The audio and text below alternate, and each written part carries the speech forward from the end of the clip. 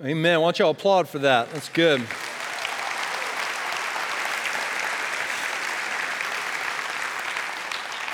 I think Bruce might be backstage, but I felt like George held him under a little extra long. Did y'all catch that? It felt like a little longer than normal.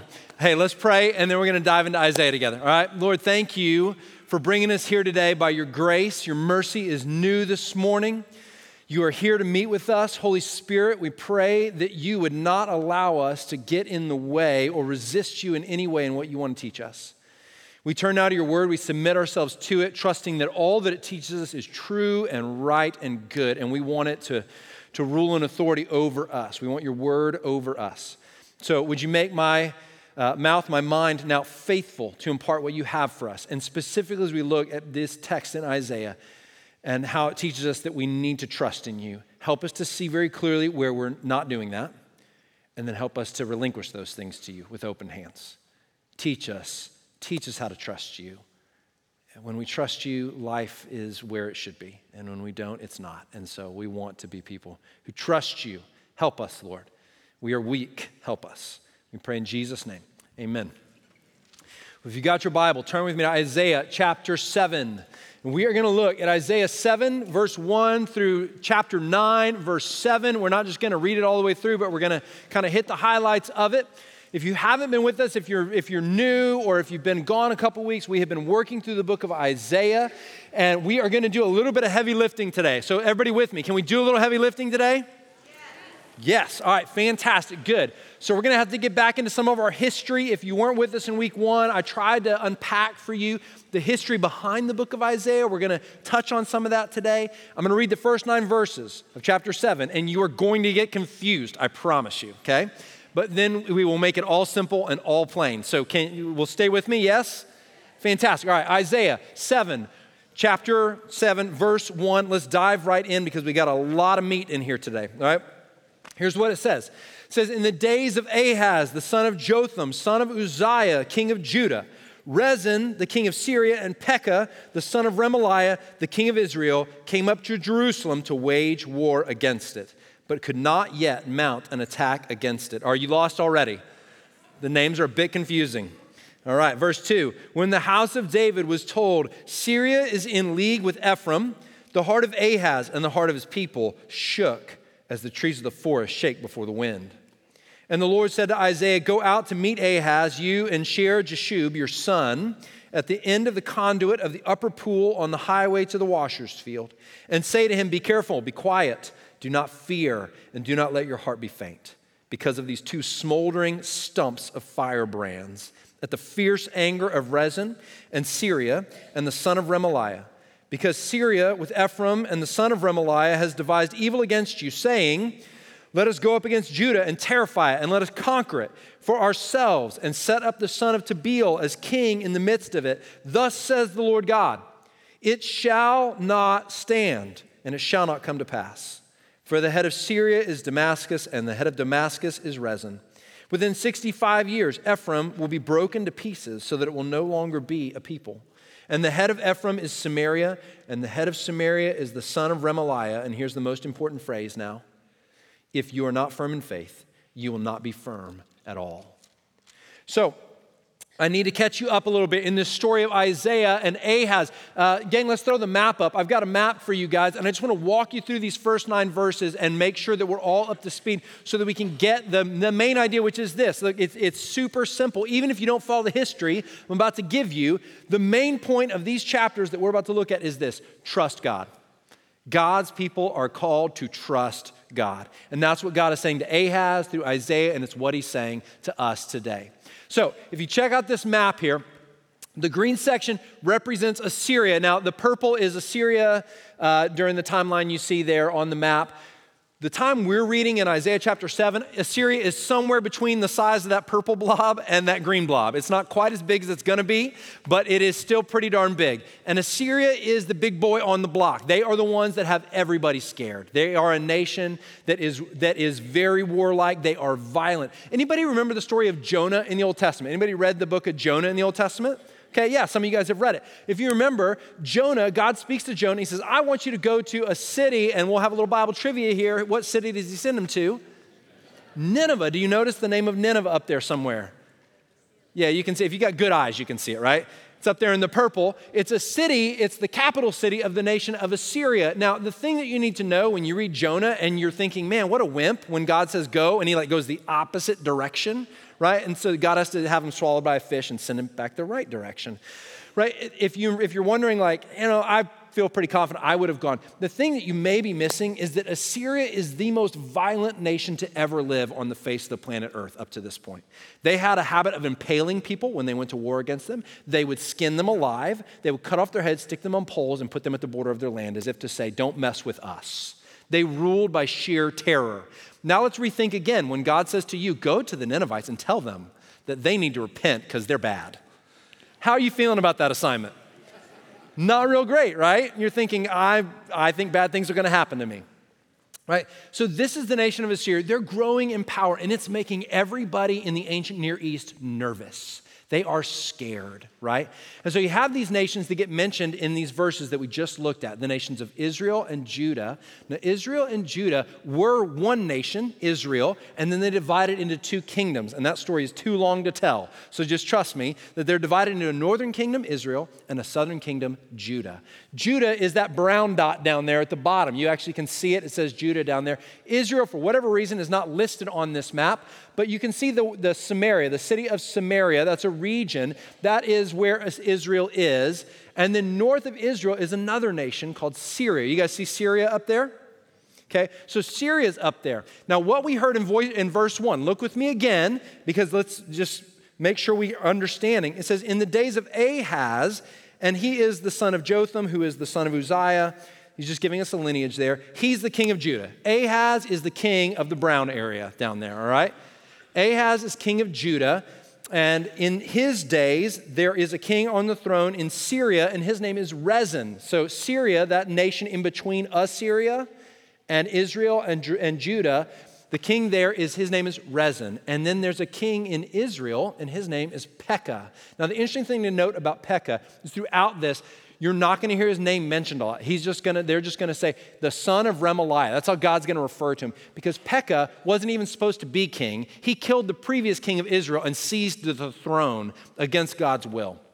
And so Pekah God counts him as nothing. He says he's a nobody. He's not even going to say his name again after this in the text. He's just going to call him the son of Remaliah. Think about how insulting that would be is if I came to you and I never used your name.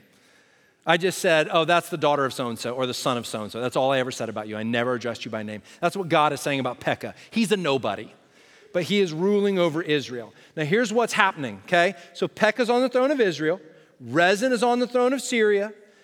The throne of Assyria, we're not even dealing with their leaders yet. We just know that they're this big cloud in the distance that everybody's scared of. And Judah, Ahaz, is on the throne of Judah. That's what we've learned in verse 1.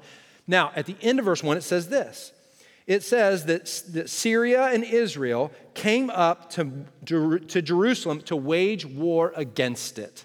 Now, you can find this story in 2 Chronicles chapter 28, where it says that essentially Israel and Syria have been making war against all these other cities all over Judah and actually conquering a lot of the territory of Judah. And now they've arrived at the gates of Jerusalem here in Isaiah chapter 7. And everybody it says in verse 2, all the people of Judah and Ahaz are shaking like trees in the forest are blown by the wind. That's a great image, isn't it? The idea is that they're scared to death. They're scared out of their minds. They're not sure what to do. Now, the reason that Israel and Syria are attacking Judah, the reason that they're at the gates of Jerusalem, is because Israel and Syria saw Assyria on the rise, and it made them nervous. And they said, we better make a coalition of nations together to defend ourselves against Assyria. And so the two of them got together, Israel and Syria. They're not naturally friends, by the way, these two nations. But they decided, we'll get together for the sake of trying to defend ourselves against Assyria because it looks hopeless. And so they do. They make a pact. And they say to Judah, why don't you join us in that pact? And Judah now has a decision to make. They have to decide whether or not Ahaz, the king of Judah, has to decide, am I going to make a pact with Israel and Syria? Or am I going to trust God? Hint, that's the right answer, right? Or part 3, am I going to make a deal with Assyria to try and basically kind of make a coalition with them? Ahaz will find out, makes a coalition or a pact with Assyria, and that makes Israel and Syria ticked off. All right, so Israel and Syria are attacking Judah because essentially they chose to make an alliance with Assyria rather than with them. Everybody got that? Fantastic. Simple enough, right? You became friends with them. We don't like that. We're going to attack you, okay? Now, here's what happens. Follow verse 3. Let's just kind of make our way down here. In verse 2, it says, when the house of David was told, we already touched that. That's where they're shaking like the trees of the forest, okay? Verse 3, and the Lord said to Isaiah, go out to meet Ahaz, you and Shear-Jashub your son, at the end of the conduit of the upper pool on the highway to the washer's field. Ahaz is probably out at this spot because he's checking on the water supply for the city of Jerusalem. Because if you're going to come under siege, you're going to need what? Water. And so he's checking to see how secure the water supply is. That's why he's there, making preparations for battle. Verse 4, and say to him, so here's the message from God through Isaiah to Ahaz. Be careful, be quiet, do not fear, and do not let your heart be faint because of these two smoldering stumps of firebrands. Okay, so here's what he's just said. Here's how we can summarize it. Trust God. He is saying to Ahaz, Isaiah now comes, he's the prophet of God, and he says, trust God. I took a little survey of some of our staff this week, and I asked, when you get under stress and like you can feel the vice, the pressure kind of coming in, how do you react in that moment? What's your reaction? And all of us to a T said, we become really bad decision makers, and we run around like in a frenzy. Anybody else do that? When things get real tight, so let's say Messiah students, it's finals week, and you know that if I just sit down and study one subject at a time, I'll get there, but you find yourself just jumping from subject to subject, and all of a sudden you're running all over campus, and you're like, what am I doing? I'm wasting all this kind of time. And that panics you even more, right? And then you're like, oh my goodness, I'm never gonna get there, because it just feels like too much, and what do you do when it's too much? You tend to get into this kind of panic mode. And what does God say to Ahaz? He says, be careful, be quiet, do not fear. In other words, get real still is what God is saying to him.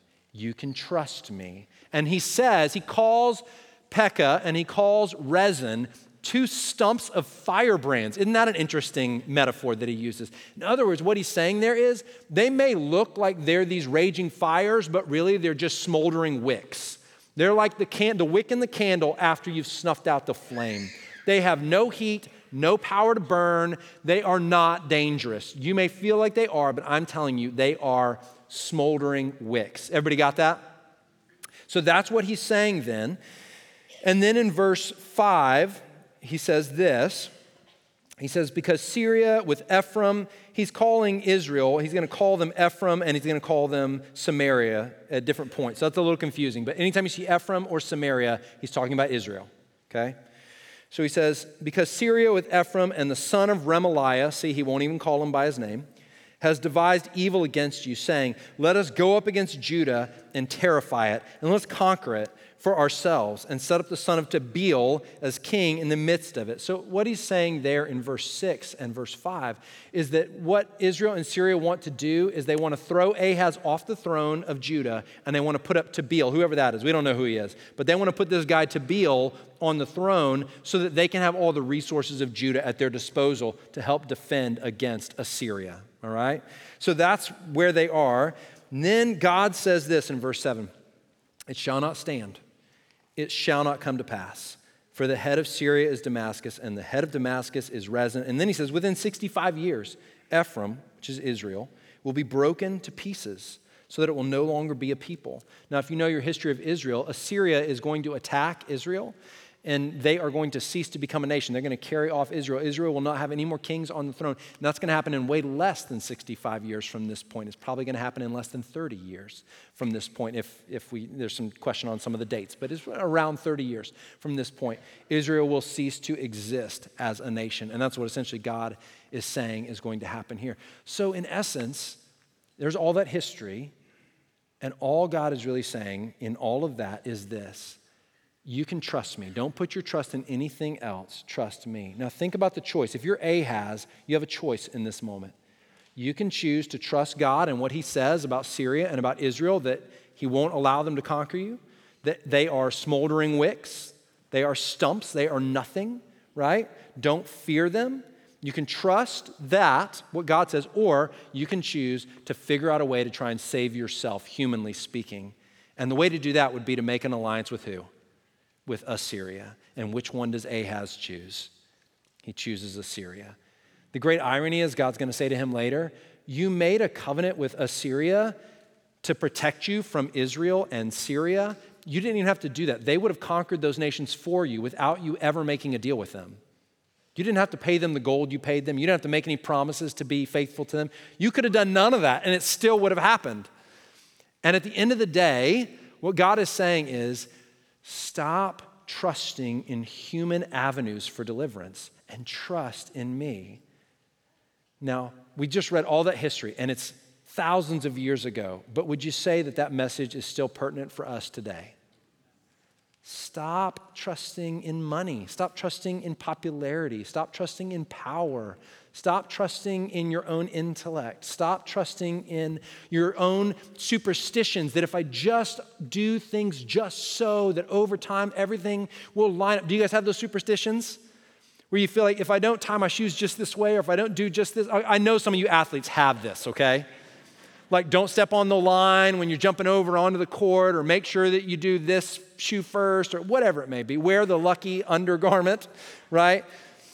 We all have those superstitions, and what God is saying is like none of those things are going to save you. Trust me. Trust me. Okay, so that's the abbreviated Reader's Digest version of the story of Isaiah and Ahaz and the conversation that they're having. Now, here's all I want to do in the rest of our time. The rest of these chapters are really lessons in how to trust God. And he gives us such practical lessons in how to trust him. And I want to give you 3. Can I give you 3?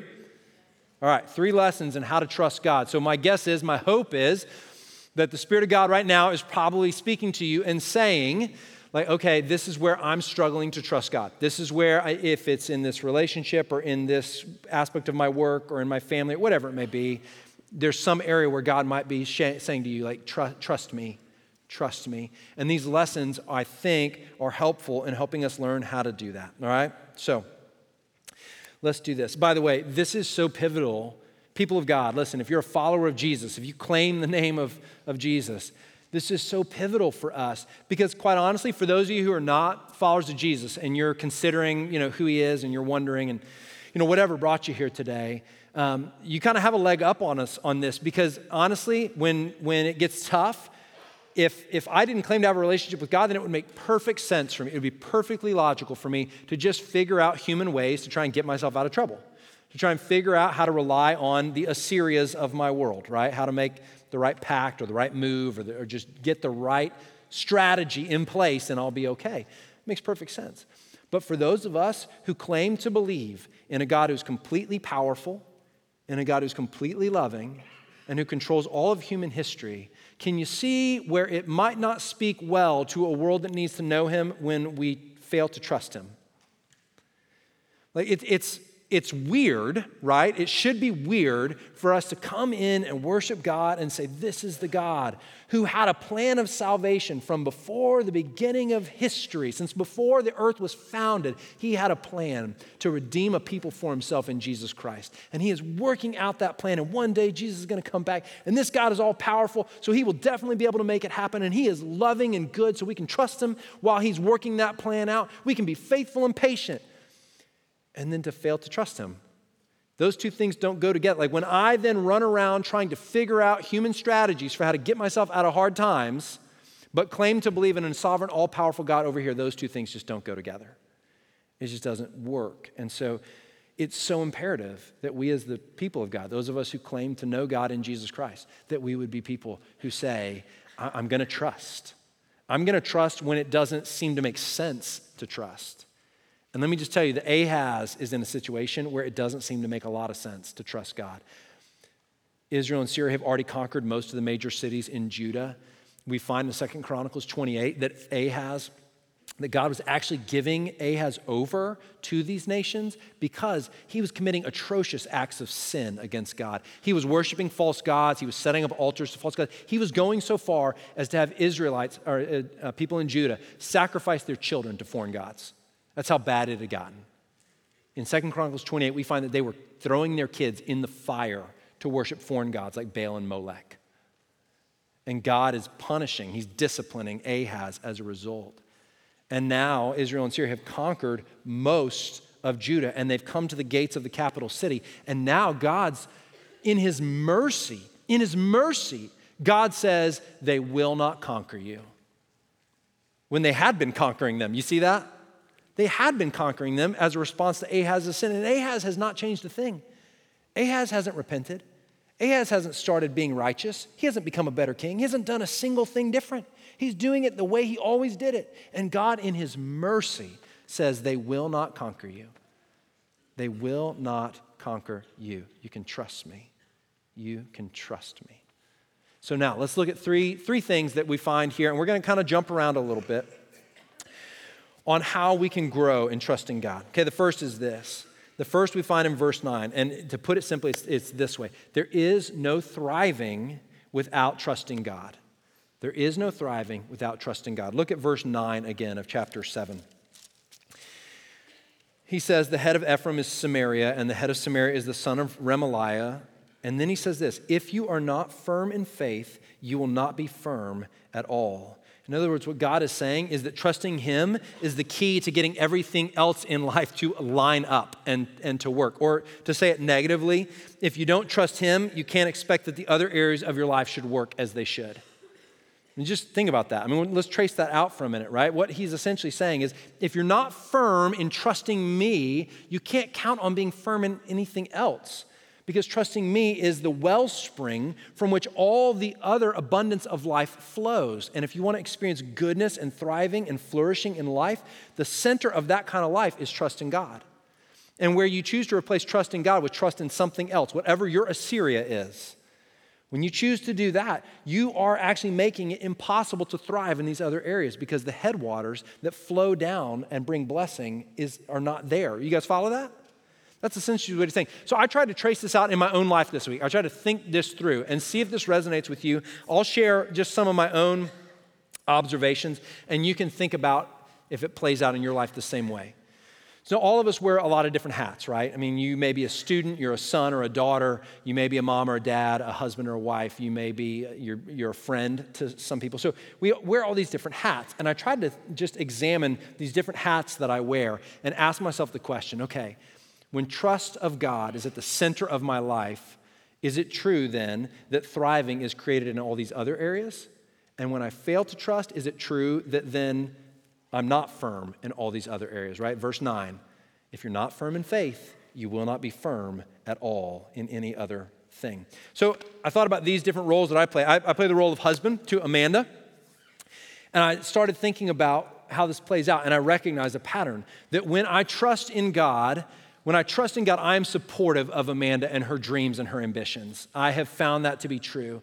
And when I don't trust in God, I find that I can become a little controlling, right? I mean, heaven forbid that Amanda should do anything without my advice, right? So here's what I have found to be very true in my life. God calls Amanda into doing things, and often, right, I find that in those moments, I can get like a little bit, I'm just not sure. I feel like my input should be given into the scenario. And Amanda is very gracious, but she reminds me that she needs me to be her husband before I'm her pastor. And I'm like, but that's so different because everybody else just wants me to be their pastor. And she's like, yeah, maybe not. But the point is this, and this is honest truth. I have found that in my marriage, when I believe that God can lead Amanda and doesn't need me to be part of the equation, that I hold her with an open hand and I become her best cheerleader and her best supporter, because I'm just saying, how do I make that happen? If that's what God is telling you ought to do, if that's where God is wanting to send you, if that's what he's wanting to use you to do, I'm behind you. How do I get behind you even more? Coach me, teach me. What can I do to help? Right? And that's the husband I want to be. right? But then you have those other moments where maybe you're not trusting God, and then you think that I better get my 2 cents in on this, or I better have something to say, or maybe I become discouraging and controlling. I become a husband that none of us wants to be, right? Husbands, say amen. You'll get brownie points, promise.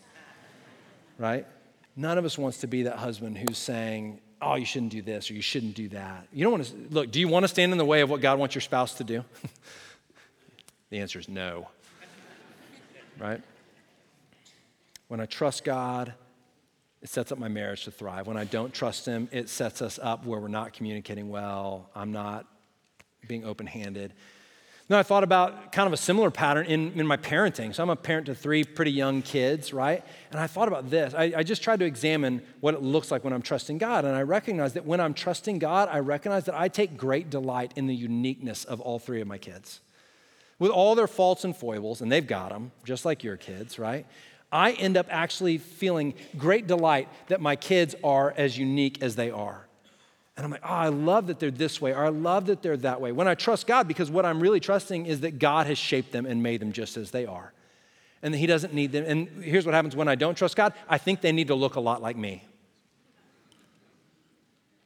I think I better shape them. And I become, instead of a gentle hand of discipline, I become overly harsh and quick to discipline when really gentleness would have done. A gentle word would have sufficed, but instead it was a harsh word. It was exasperating to the kids. That's what I find is true in my parenting. When I trust God, I thrive as a parent. When I don't trust him, I become harsh, critical, controlling. Then I thought about my role as a leader. I thought about my role as a pastor and a leader, and I thought, when I trust God, I become very patient about seeing his vision for this church come to pass, because I believe it will. I don't think y'all probably don't understand. You probably don't know. I have such a clear picture of what God wants this church to be. I have such a deep conviction of the kind of church where God's people are on the move everywhere in the city, caring for the least of these, loving the last and the least and the lost. They are getting their hands dirty in the lives of people, unafraid to be known and vulnerable with each other, sharing what's really going on in life, thwarting sin and inviting community into their life.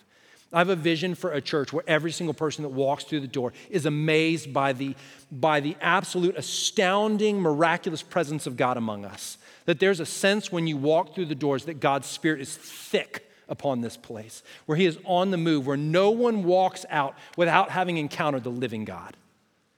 Where every person is changed and transformed and is humble and gracious and wants to see our city thrive and be transformed for the glory of Jesus, but does so in humility and reverence, not in arrogance, assuming we always know what's best in every situation.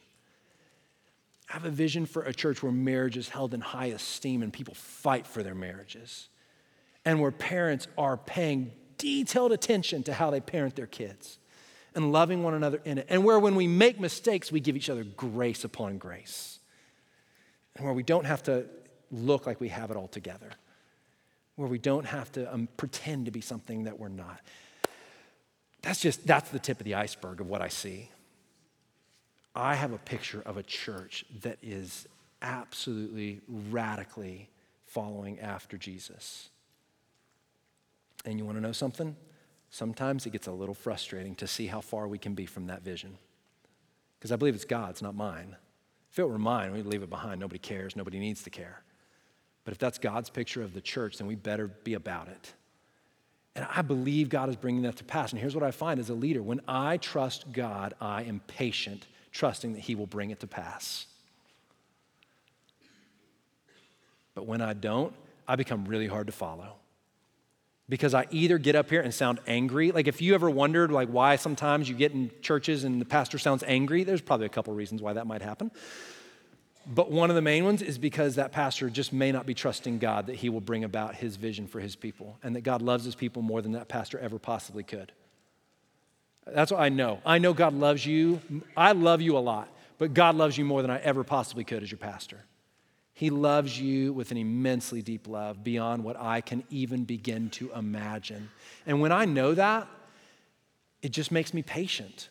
And it just makes me say, God, you're bringing it about. You are going to bring it about. It's going to happen. I have faith Makes me firm as a leader. But when I don't, I become scattered. I start to snatch at every little strategy of how we might get forward. Oh, what if we did this? This is creative. We could try that. Or we could try this, or we could try that. And people get frustrated because you're a scattered leader, and no one can follow a scattered leader, right? You become harsh and scattered. That's what I find as a leader. As a servant, I thought about the fact that I'm called as a member of this church and as a pastor of this church to submit to the elders of this church. God says in his word that every church should establish elders and that those elders should govern the church and that God appoints them, that they're appointed by God. And if that's the case, then my job as the pastor is to submit to the authority of those elders. And if they challenge me or question me, then my job is to submit to that challenging, submit to that questioning. And I find that when I trust God, I can do that readily. I can say, amen and yes, I'm glad we have godly men leading and governing our church as the scriptures command. I'm happy to submit to that authority. And I communicate well with them when I do that. And when I don't trust God, my ability to submit and be patient and listen well goes out the window, goes out the door. Did any of those resonate with you guys? So my guess is, whether it's those roles or other ones, that you might recognize what verse 9 is saying is absolutely true. It's just a principle to hang your hat on for all of life. If you're not firm in faith, you won't be firm at all.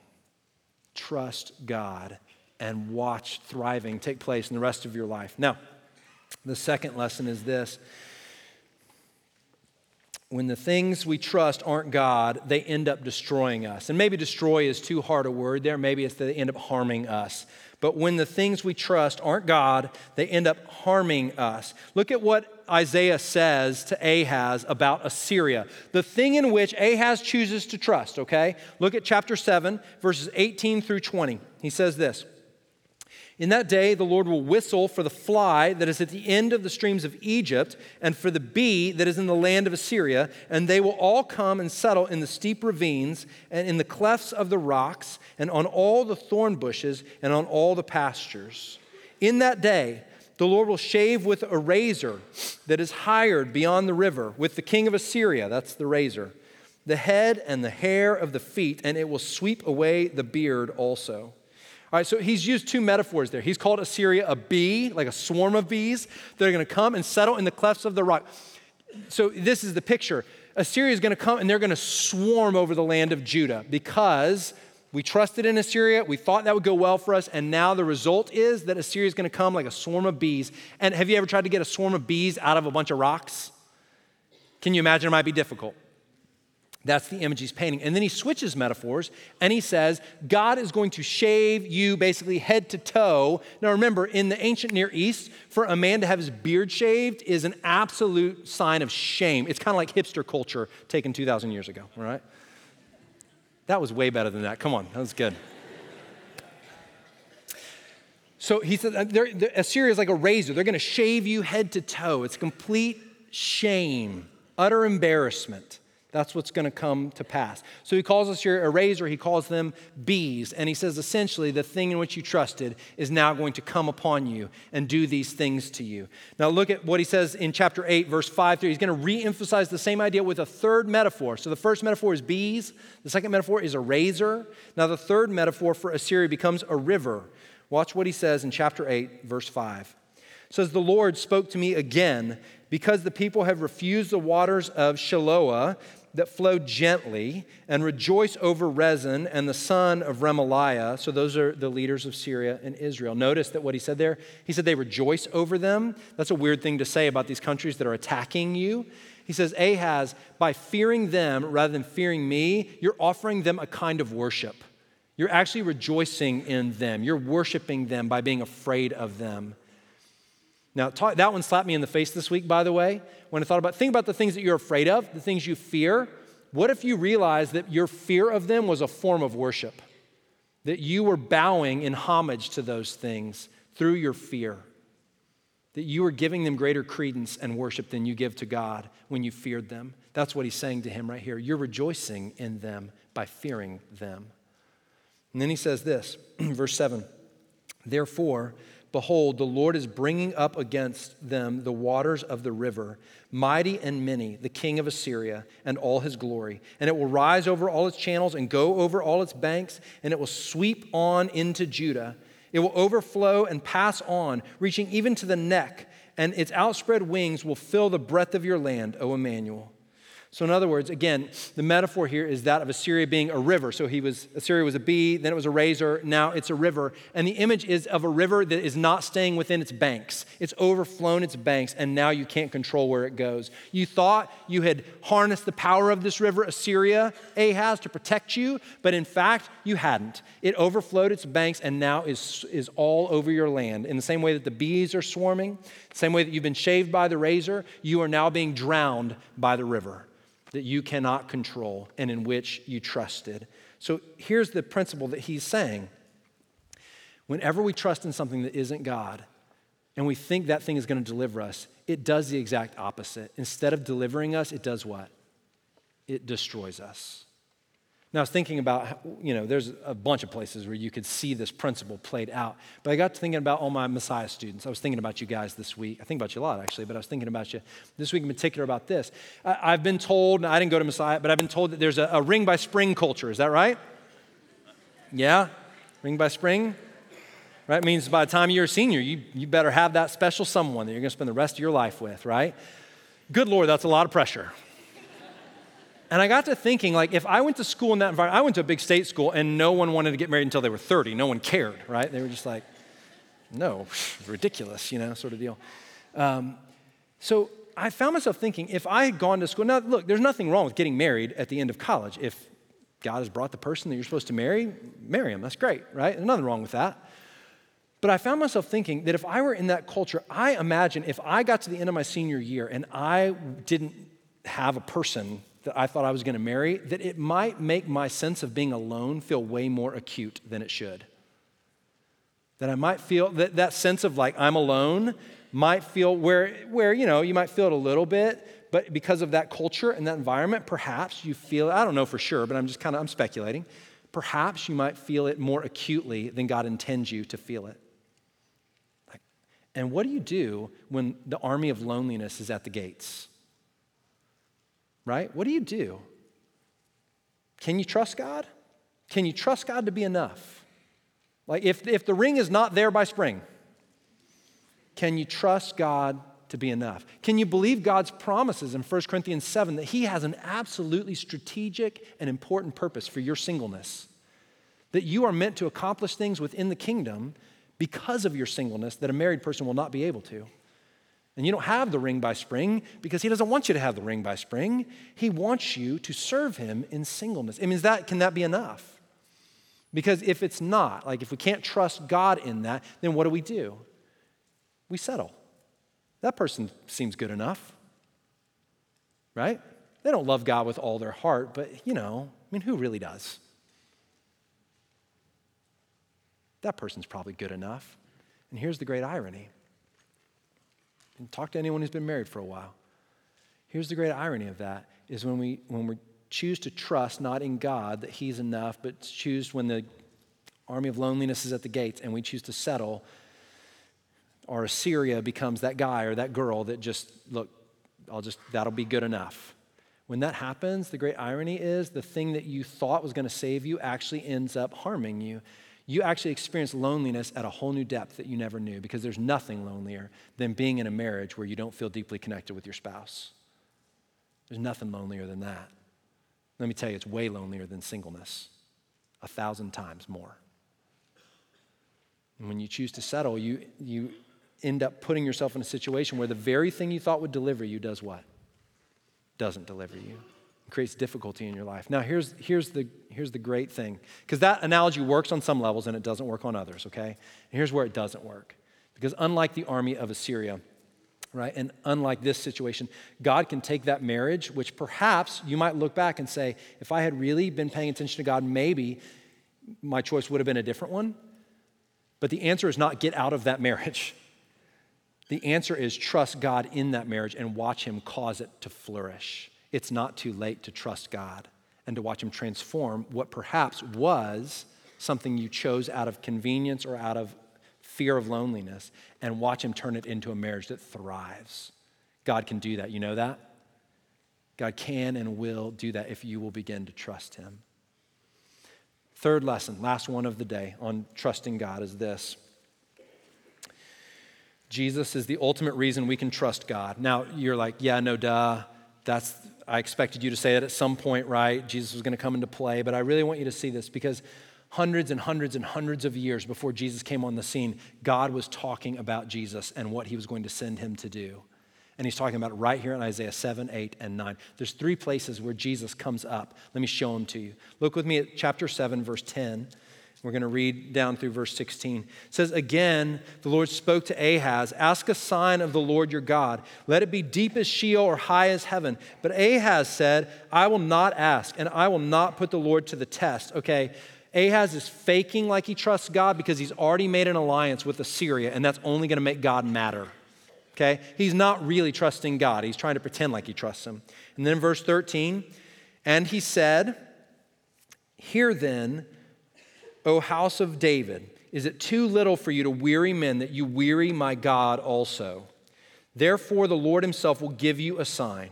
Behold, the virgin shall conceive and bear a son, and shall call his name Emmanuel. He shall eat curds and honey when he knows how to refuse the evil and choose the good. For before the boy knows how to refuse the evil and choose the good, the land whose 2 kings you dread will be deserted. All right, so here's what God has just said. In chapter 7, verse 14 right there, we have a promise, a prophecy about the Messiah to come, about Jesus. And essentially, what God is using that message to say to Ahaz is this. You think you need deliverance from Syria and from Israel, but I'm going to deliver you from an even bigger enemy. And that bigger enemy is sin and death. I'm going to send one who is not just going to deliver you from these armies, but he's going to deliver you from the ultimate enemies of sin and death.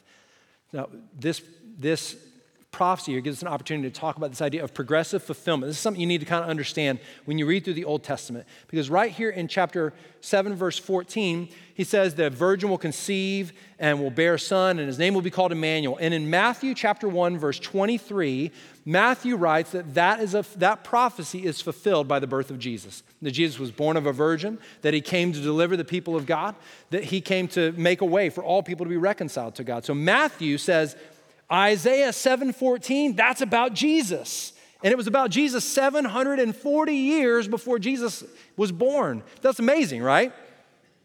That's what Matthew says. But if you noticed that in verse 15 and 16, verse 16 in particular, it says that essentially this child is going to be born and that before the child is old enough to eat a certain type of food and to determine right and wrong for himself, that Syria and Israel, the 2 nations that Ahaz fears, will be done away with. They'll be wiped away. Well, Jesus wasn't born until 700 years later, so he doesn't fulfill verse 16, right? Do you see that?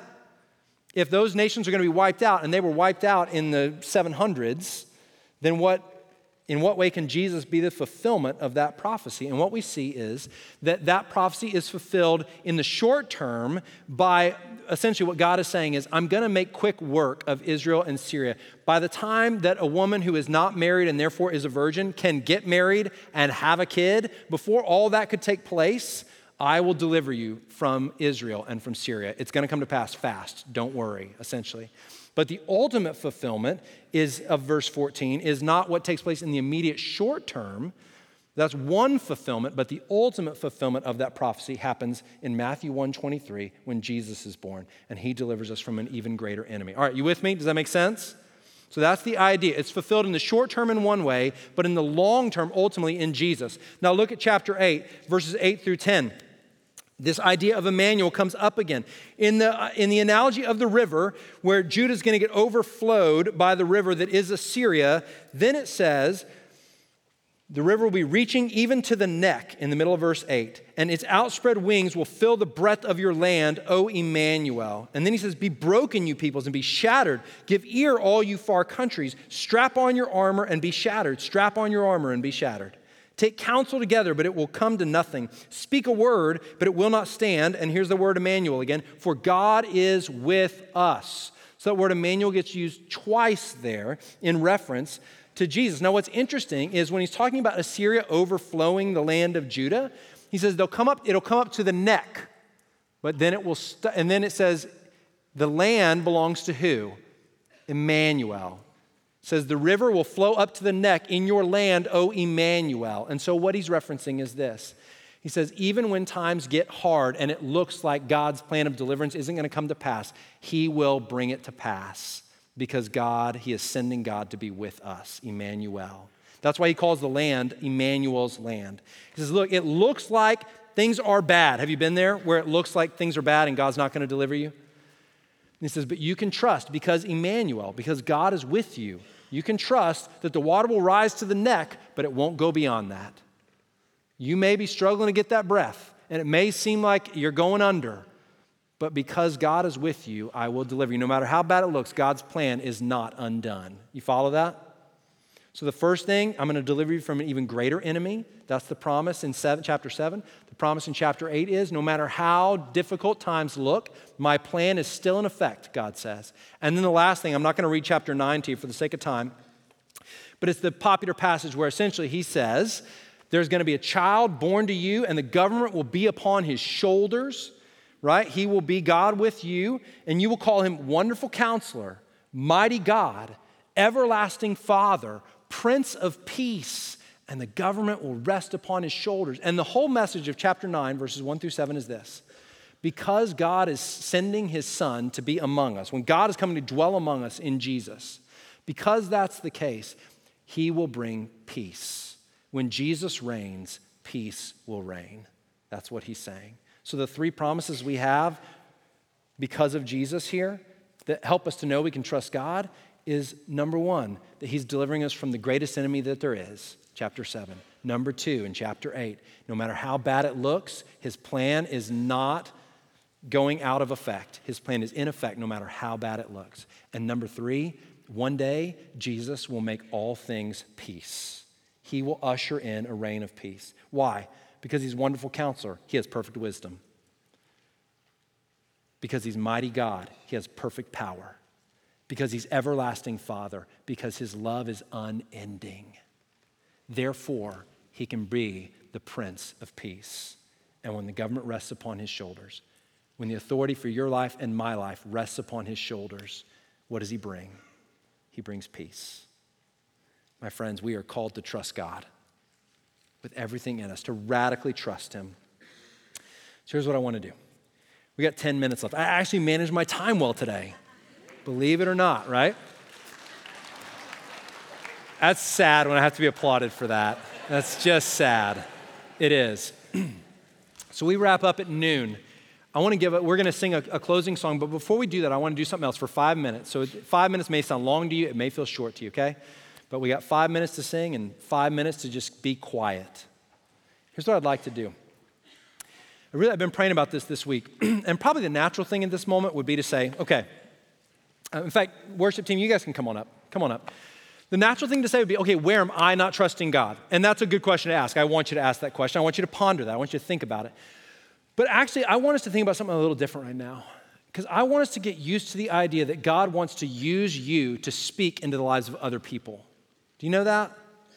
That God wants to use you to speak into the lives of other people. I really believe that. So here's the thing I want to invite you to do now in this. I want you to just kind of, before the Lord, I want to ask the Holy Spirit to come and speak to us.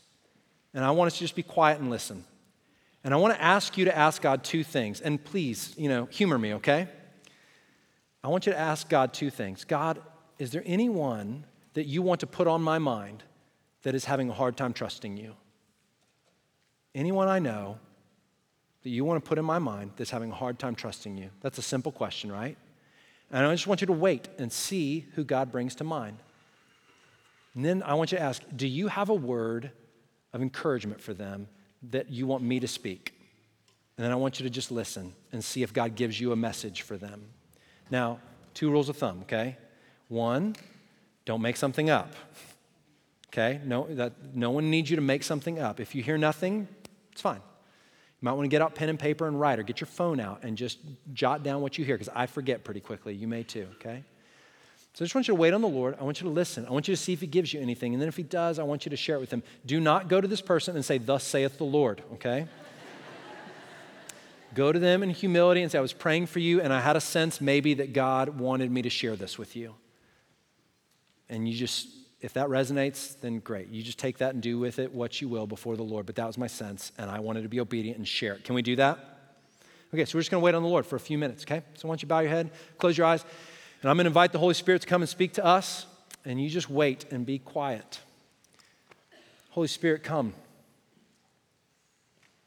And we pray that you'd speak to us. We want to be your vessels, used by you. And we're just going to wait on you here now for a few minutes, and then we're going to sing to you. But we're waiting and we're listening. Would you be well pleased to impart to us your truth so that we might encourage others to trust you? In Jesus' name.